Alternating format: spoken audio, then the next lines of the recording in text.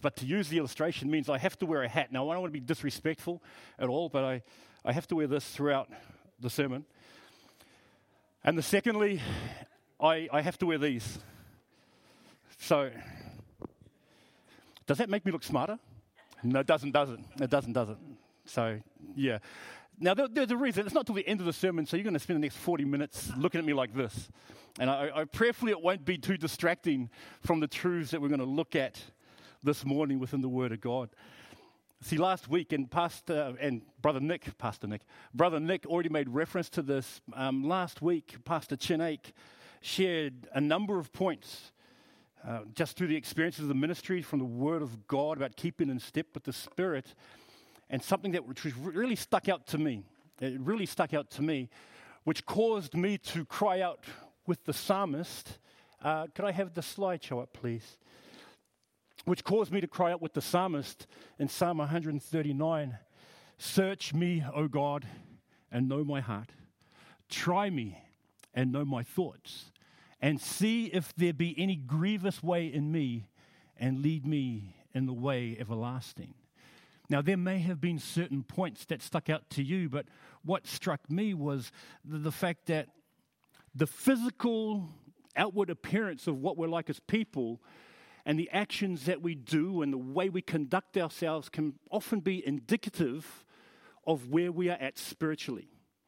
It might be our lateness to church. It might be our willingness to serve. It might be our effort to build genuine friendships in and out of church. But often our physical acts and conduct can be reflective of what we are like inwardly, of our spiritual state, of our spiritual condition. Now, there has to be this said, that is only one of the evidences, because conduct itself can't be an accurate portrayal of things, because you get the likes of the Pharisees, you get the likes of many religious people who can do everything well and everything right and still have their hearts far from God. Hence, you must seek the wisdom and the knowledge and the Word of God and allow the Spirit to guide you in all of these matters. And that is very, very important. Thus, in looking at the Scriptures this morning, after being challenged from Pastor Chinake in regards to this, my desire, and I think what God's desire is, to encourage you this morning within the Word. To encourage you in your actions and to encourage you in your conduct, as Paul writes to the Philippian church, which is just as applicable to us now, today. And we see this in Philippians chapter 4, verse 1. Therefore, my brothers and sisters, you whom I love and long for, my joy and crown, stand firm in the Lord in this way, dear friends. I'll read that one more time. Therefore, my brothers and sisters, you whom I love and long for, my joy and crown, stand firm in the Lord in this way, dear friends. If you recall, a couple of weeks ago, Paul's encouragement of hope at the end of chapter 3, we looked at that in our current status, we are to look where our citizenship is, that the way the world is, we are to be looking unto Jesus, the author and perfecter of our faith, and knowing my guaranteed future to look at Jesus' return. This then flows into chapter 4, verse 1, with this specific encouragement. Because of this hope we have in Jesus, because of the call to live in accordance with that hope, Paul's charge to the Philippian church and to us that we can draw from today is to what? Stand firm in the Lord. Today's encouragement is that we, as the children of God, will stand firm in the Lord. To stand firm in that hope. To stand firm in the reality of who Jesus Christ is. So I'm going to open in a word of prayer, and then we'll look at the Scriptures together. Father, we thank you so much for your word. We thank you so much for your Spirit that gives us understanding of the truths found within its pages. I pray this morning you will open our eyes to see wonderful things in your law. Father, that you will draw us closer to yourself as we draw closer to you. You will continue to reveal the greatness and majesty of who you are. Guide us now in Jesus' name. Amen. Now, for me, there are two questions that arise in this encouragement. What does stand firm mean? And what does standing firm in the Lord look like? What does stand firm mean? And what does standing firm in the Lord look like? So our first point, I've only got 2 points this morning. To stand. Paul makes reference to standing in all but 2 of his letters, Titus and Philemon. And what you'll notice in the usage of the word stand or standing or stands is that they are usually exhortations or encouragements that is an action or a verb connected with a specific description, the adjective. For example, to stand up in 1 Corinthians 15:1, it's talking about standing up in the gospel, standing upon something solid, standing upon something firm. In Ephesians chapter 6, verse 11, we have stand against the schemes of the devil, to stand against something. Or to stand assuredly in 1 Timothy chapter 3, verse 13, which talks about gaining an excellent standing via one's faithful service in the gospel. But the charge to the church in most of these references, the act is actually to stand firm. Of the 23 times that stand is mentioned, or to stand, standing, whatever it might be, standing firm is 14 of those. Standing firm is 14 of those, which I think is quite significant. Now, you have different types of standing, but the standing that's portrayed here in the scriptures, to stand firm or to stand steadfast, is something unique and something specific. Now, you all know that I'm a sportsman and I enjoy sport. But in boxing, there has to be a specific stance you must take. In rugby union, while you're waiting for the ball to come to you, you are standing in readiness for the conflict that is about to take place. In table tennis, you are standing, and I could ask Jimmy to stand and demonstrate for me, but I won't. But in table tennis, there's a specific stance that is taken. And all of those things portray what? Preparedness, of readiness, of the conflict. You understand the context with which you find yourself and you prepare for it. You stand in a specific way that makes you ready. You look in the military.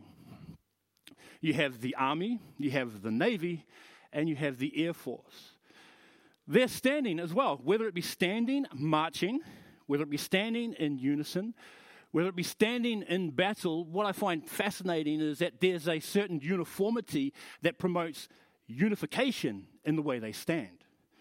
They're united in the same thing, and their uniform promotes such unity. Their marching in time promotes the fact that they are of one mind. The fact that they are marching in time in the same direction shows that they are of one mind and of one goal. So you have that standing there.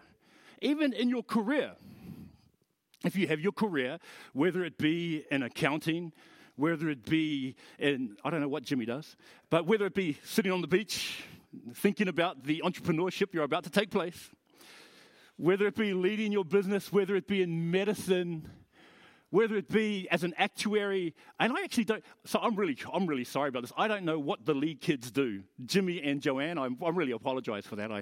I know you do something, and you do well, but yeah, I apologize. That's terrible on my part. But what's fascinating is this: as a teacher, whatever it is, there is a readiness, there's a preparedness, but even in your career, there is, you're ready. You're ready to tackle your job. You're ready to get involved and fulfill the purpose for which you're being paid for in that position. Does that make sense? So your stance is important. As I said, it represents an attitude of preparedness, of zeal, and of steely determination to tackle the challenge in front of you. Therefore, this willingness and attitude and effort to stand is actually quite significant. For example, we have in the scriptures this idea of standing that communicates say, the strength, resolve, and endurance to stand in the face of adversity. Romans 11:20, you stand fast through faith, so do not become proud, but fear. 1 Corinthians 15:58, my brothers and sisters, stand firm, let nothing move you. The idea of standing one's place before God positionally through Jesus Christ. We see this in Romans 5:2. We have also obtained access by faith into this grace in which we stand. Galatians 5:1, it is for freedom that Christ has set us free. Stand firm then, and do not let yourselves be burdened again by a yoke of slavery. As well as warnings for us to be on guard. 1 Corinthians chapter 10, verse 12, let anyone who thinks he stands take heed lest he fall. And Ephesians 6:11, so that you can stand against the schemes of the devil. You see, to stand firm is to plant yourself, to be sure of your footing and ensure that you're prepared to withstand the storms that will come. Case in point, this here was taken from the Rugby World Cup in 2015 between Fiji and Australia. Now, the Fijian man has made a tackle, and his job now is to scrap and fight and take that ball away from the Australian player. If you look at the left, you have what the Australians call a clean out. They're getting ready to come and take the Fijian player out of action. But what I notice is this. The position of that Fijian player is textbook perfect. He is in a position where he can what's called win the breakdown, which basically means to steal the ball. I'm giving you rugby terms here. So when you watch a rugby game, you understand, oh, he's won the breakdown. Okay, that's great. He's turned the ball over. But he is in the right position, okay, textbook position, and the right technique to actually retrieve the ball back for his own side. One of the best in the world at this is a guy by the name of David Pocock. This is taken from the game between the ACT Brumbies and the Wellington Hurricanes. And what he's actually done is that he actually wins the ball in this particular example. He wins the ball irrespective of how much he's being hit, irrespective of what's going on. And you know why? Because he has the technique, the condition, and the solid foundation to be able to achieve that. Now, if I take this example here and apply it spiritually to our lives, what do we do? What do we need to do to enable us to stand firm? Here's the first thing. Positioning myself in the right way. Can I have this side here? Can you please all say that on the count of 3? 1, 2, 3, go. Positioning myself in the right way. You can stand. Everybody can stand. Well, Emily can't. I wish she can stand, but yeah, okay. Anyway. For those listening, I apologize. That's my daughter. She's in a wheelchair. Okay. But my daughter, she can stand. And she's done really well. I mean, she's defied all the odds, and I praise God for the miracle work in her life to be able to walk with a walker and do what she's doing. I say, and she can stand, but she can't in the conflict win a ball like this, can she? Jono's a great athlete. I've seen him jump and I've seen him fall over. But if he was put in this situation, he'd get smashed. No offense, Jono, but he would. He knows how to stand, but he doesn't know how to stand in the right way. He doesn't know how to position himself in the right way. Spiritually, a lot of us know how to stand, but a lot of us don't know how to position ourselves in the right way. We don't know how to condition ourselves so that in the conflict, we are able to stand effectively for the kingdom of God. We haven't mastered something as simple as the Word of God in our lives. We haven't mastered the self-discipline it needs for us to be obedient to the Word. We haven't mastered the whole idea of being within the presence of God. We haven't mastered the idea of being sensitive to His voice and responding to His voice when He prompts our heart. We haven't mastered those things. We have not positioned ourselves in the right way to hear from God, to receive from God, so that when we're in the battle, we can stand firm. And so when you look at the scriptures, you see things like this. These are the basics of the Christian faith, I class them as. These are the acts and the tools and what is made available to us through the Spirit of God to condition us in the conflict, to enable us to position ourselves in the right way. We have the Word of God. If you have your Bibles, turn to Psalm 119, verses 97 to 99. And you look, when you adhere to the Word of God, the wisdom of God found within these pages, this is what the psalmist says. Oh, how I love your law. I meditate on it all day long. Your commandments are always with me. You make me wiser than my enemies. I have more insight than all my teachers, for I meditate on your statutes. That's conditioning. If you get a chance, talk to Ash and to ask about conditioning, physical conditioning, and you can see actual lessons that you can apply spiritually. You have prayer, Jesus who tells his disciples that you should always pray and never cease. We have fellowship, Hebrews 22 to 25. If you want to turn there, I'll read it out to you now. Hebrews chapter 10, verses 22 to 25 says, let us draw near to God with a sincere heart and with the full assurance that faith brings, having our hearts sprinkled to cleanse us from a guilty conscience and having our bodies washed with pure water. Let us hold unswervingly to the hope we profess, for he who promised is faithful, and let us consider how we may spur one another on toward love and good deeds, not giving up meeting together as some are in the habit of doing, but encouraging one another, and all the more as you see the day approaching. And you have discipleship and evangelism, the Great Commission, to go into the world and make disciples, teaching them to observe all the things that I have taught you, baptizing them in the name of the Father and of the Son and of the Holy Spirit. You know what these things are? These things are that which enable us to take the right position. It prepares us. It's the conditioning of our spiritual bodies so that we might be able to come out on top. This is the framework, as I said, the spiritual conditioning of our spiritual man that gets us into battle readiness. And you have to understand something here.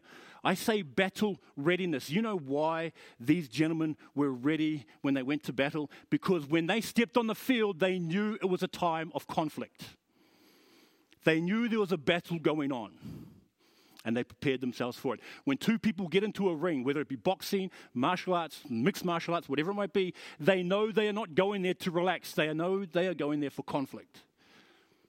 We are told that we are in a conflict for the souls of men, for our souls, for our affections.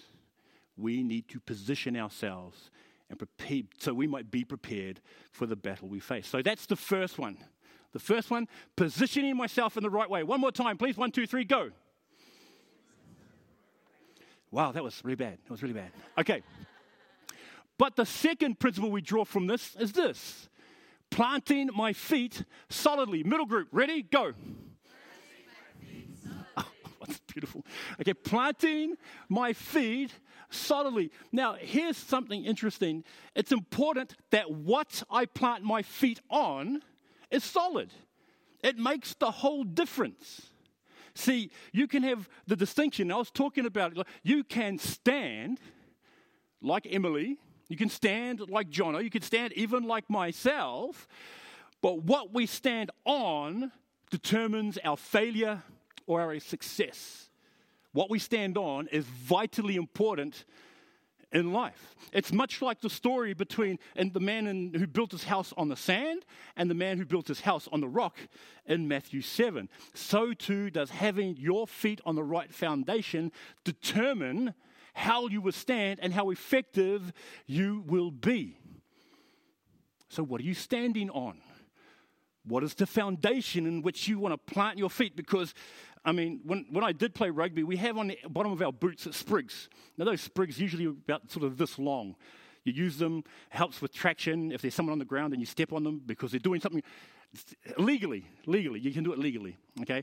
If someone's, I've been stood on a few times, and I deserved it. But what happens is this. I played in one game where I had my boots, I was all set, And I remember on the side, my position was number 7. I was a breakaway, a loose forward. And I'm on the side of the scrum. Those who don't know, I won't bother explaining. But I had my feet in the ground, and I got pushed backwards, even though my feet weren't moving. My feet weren't moving. I just had no traction. I had nothing to dig into. And so I was defeated just because of sheer strength. So too in our spiritual lives. We can take a position and be about God's work, be about doing this, that, and the other. But if you are built upon any other foundation other than God and His Word, you are going to get pushed back. You are going to get discouraged. You are going to get frustrated. You're going to get upset. You'll find things so difficult. Why? Because your foundation might be in your own strength. Your foundation might be in your own wisdom. Your foundation might be in your own tactics. I remember what Pastor Chinake said. He said, programs are great, but that's not to be the focus. That's not to be the focus. And programs are a blessing, but that's not what guarantees spiritual success.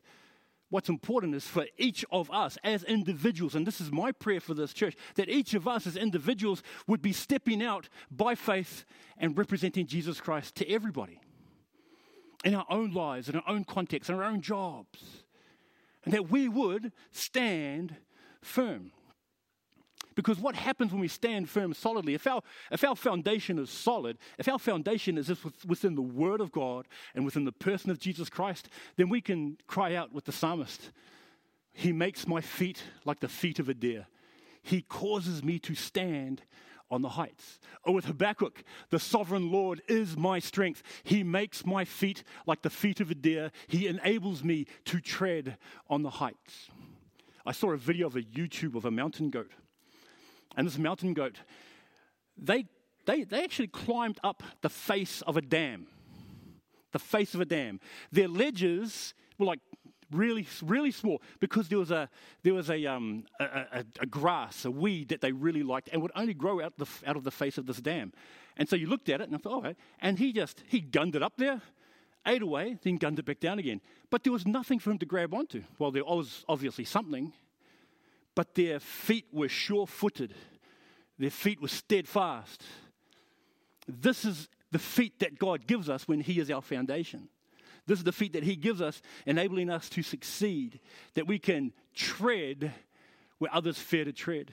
And we can achieve what others cannot achieve because our foundation is solid, because our foundation is God.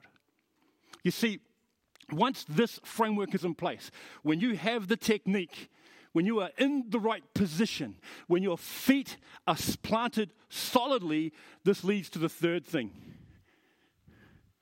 Prepared to take the hits. This one, go. That's what happens.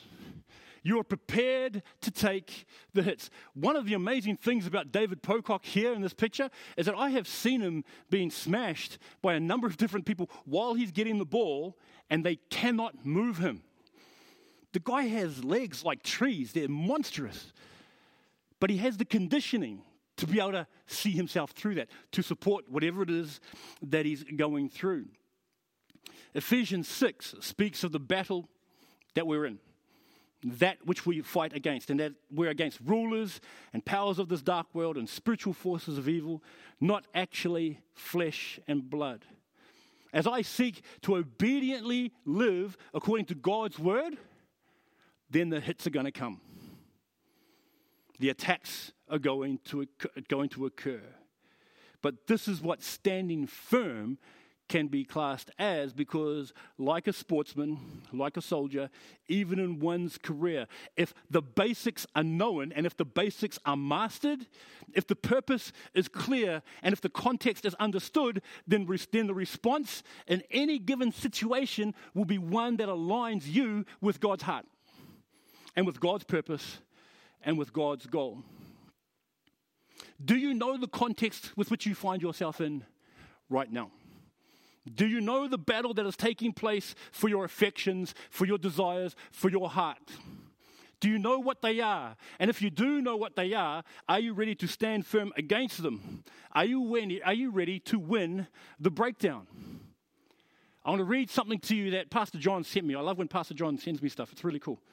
So I want to read this to you. If you've heard this, please don't say anything. But this is the battle for the affections that take place. Have a listen to this. If you know the answer, don't say nothing. Just listen and enjoy. A few years after I was born, my dad met a stranger who was new to our city. From the beginning, Dad was fascinated with this enchanting newcomer and soon invited him to live with our family. The stranger was quickly accepted and was around from then on. As I grew up, I never questioned his place in my family. In my young mind, he had a special niche. My parents were complementary instructors. Mum taught me good from evil. Dad taught me to obey. But the stranger, he was our storyteller. He would keep us spellbound for hours on end, with adventures, with mysteries, and comedies. If I wanted to know anything about politics, history, or science, he always knew the answers about the past, understood the present, and even seemed to predict the future. He took my family to the first premiership game. He made me laugh. He made me cry. The stranger never stopped talking, but Dad didn't seem to mind. Sometimes Mum would get up quietly while the rest of us were shushing each other to listen to what he had to say, and she would go to the kitchen for peace and quiet. I wonder now if she ever prayed for the stranger to leave. Dad ruled our household with certain moral convictions, but the stranger never felt obligated to honor them. Profanity, for example, was not allowed in our home, not from us, nor friends, nor our visitors. Our long-time visitor, however, got away with 4-letter words that burned my ears and made my dad squirm and my mother blush. My dad didn't permit liberal use of alcohol, but the stranger encouraged us to try it on a regular basis. He made cigarettes look cool, cigars manly, and pipes distinguished. He talked freely, much too freely, about sex. His comments were sometimes blatant, sometimes suggestive, and generally embarrassing. I now know that my early concepts about relationships were influenced strongly by the stranger. Time after time, he opposed the values of my parents, yet he was seldom rebuked, never asked to leave. More than 40 years have passed since the stranger moved in with our family. He has blended right in and is not nearly as fascinating as he was at first. Still, if you could walk into my parents' den, you could still see him sitting over in his corner, waiting for someone to listen to him talk and watch him draw his pictures. His name? We just call him TV. He has a wife now. We call her Computer. Their first child is mobile phone. Second child, video games. By the way, they now have a wonderful grandchild, and she is a genius. She is fondly called WhatsApp, which is what I'm reading this on right now. She is nearly more popular than her mum. Her older cousin is Facebook, and the new baby cousins are Snapchat and Instagram. This stranger and members of its family appear to have taken up permanent residence in our homes, and we seem powerless to check their excesses. This is the battle that's going on, even within our homes. Did I read that? Did I like it? No, but it's real. That's the reality. This is the conflict that we are in. This is the battle that is taking place. And you know what happens when that takes place? Our foundation, well, no, not our foundation. Our foundation remains sure and steadfast to all eternity. No, my feet upon that foundation slip. I lose the conditioning that I've gained after years of training, which then makes me susceptible to not only taking the hits, but being taken out of the game. Stand firm. Now, here's what's interesting. If you have stand, which is the verb, the action, the doing word, then you have firm, which is how you're to stand, the adjective, the description. What I like is the noun that follows it. It says you're to stand firm where? In the Lord. To stand firm in the Lord. This kicks off a primary fact in this truth, that a person must first be in the Lord. There are numerous verses regarding this standing firm, but standing firm in the Lord is actually a little bit different. For example, 1 Corinthians 15:8, stand firm in the faith, be courageous. 6:13, therefore put on the full armor of God, so that when the day of evil comes, you may be able to stand your ground, and after you have done everything, to stand. Colossians 4:12, that you may stand firm in all the will of God, mature and fully assured. And 2 Thessalonians 2:15, stand firm and hold fast to the teachings we passed on to you.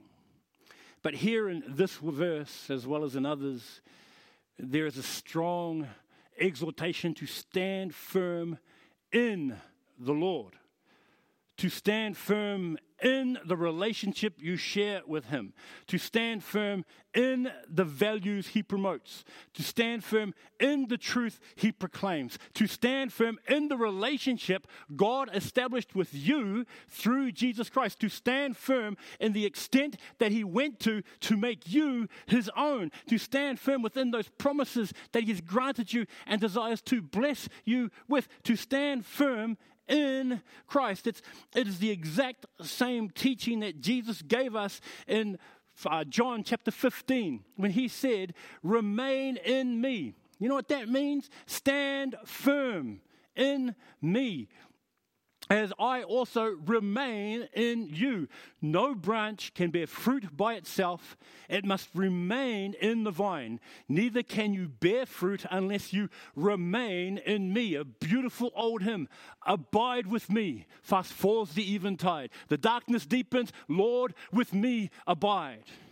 When other helpers fail, and when other helpers fail, help of the helpless, abide with me. It's a great old hymn, but to abide means to reside in, to make your home there. That's what it is. That's why we are to stand firm in. If somebody came to kick you out of your house, you would remain there. You would stay there. You would fight so no one will take you out of your house.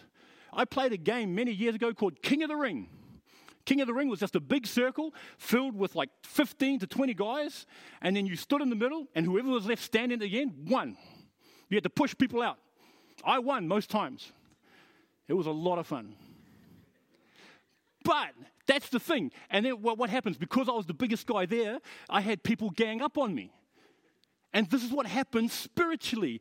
The enemy gangs up on you to take you out of your joy, to take you out of your peace, to take you out of your happiness, to take you out of your contentment. We are told to stand firm in the Lord, because the ability first must be established that we are in Christ, in John chapter 15 verse 2, and as a Christian, as a branch connected to the vine, then to live from Christ. The only way we can remain is as we draw power from God and God alone. That's what must come about. But what does such a life as this look like? What does living a life standing firm in the Lord look like? And so here's a thought I want you to process. I asked the question of some of the leaders to give me a description in one word of an attribute of our Lord. And I got given a number of them. So standing firm in the Lord would mean this: to stand firm in meekness, because He is meek and lowly in heart. And I'll stand firm in meekness. To stand firm in forgiveness, because God in Christ forgave us, Ephesians 4:32. To stand firm in the uniqueness of relationship we share with our Savior, because no one else outside of Christ knows who we know and can experience what we experience. Another word I was given was humility. That we must be strong in humility because Christ humbled Himself unto death, even to death on a cross. That we would be strong in gentleness because our Savior is gentle, and compassion, the sensitivity to see a need and meet that need in Jesus' name. The ability to stand firm in selflessness, to stand firm in acceptance, to stand firm in understanding. When you look at the qualities of Jesus Christ, that is what we must stand firm in, because we are standing firm in Christ and Christ alone. And you know what happens? You know what happens when we stand firm in the Lord? The ability to see is clear. The motivation to live is driving us. The capacity to follow is achieved. The resolve to persevere is strengthened. The desire to know is deepened. And the enthusiasm to hope is ignited. You see, this is what happens when you stand firm in the Lord, that you rejoice in the Lord.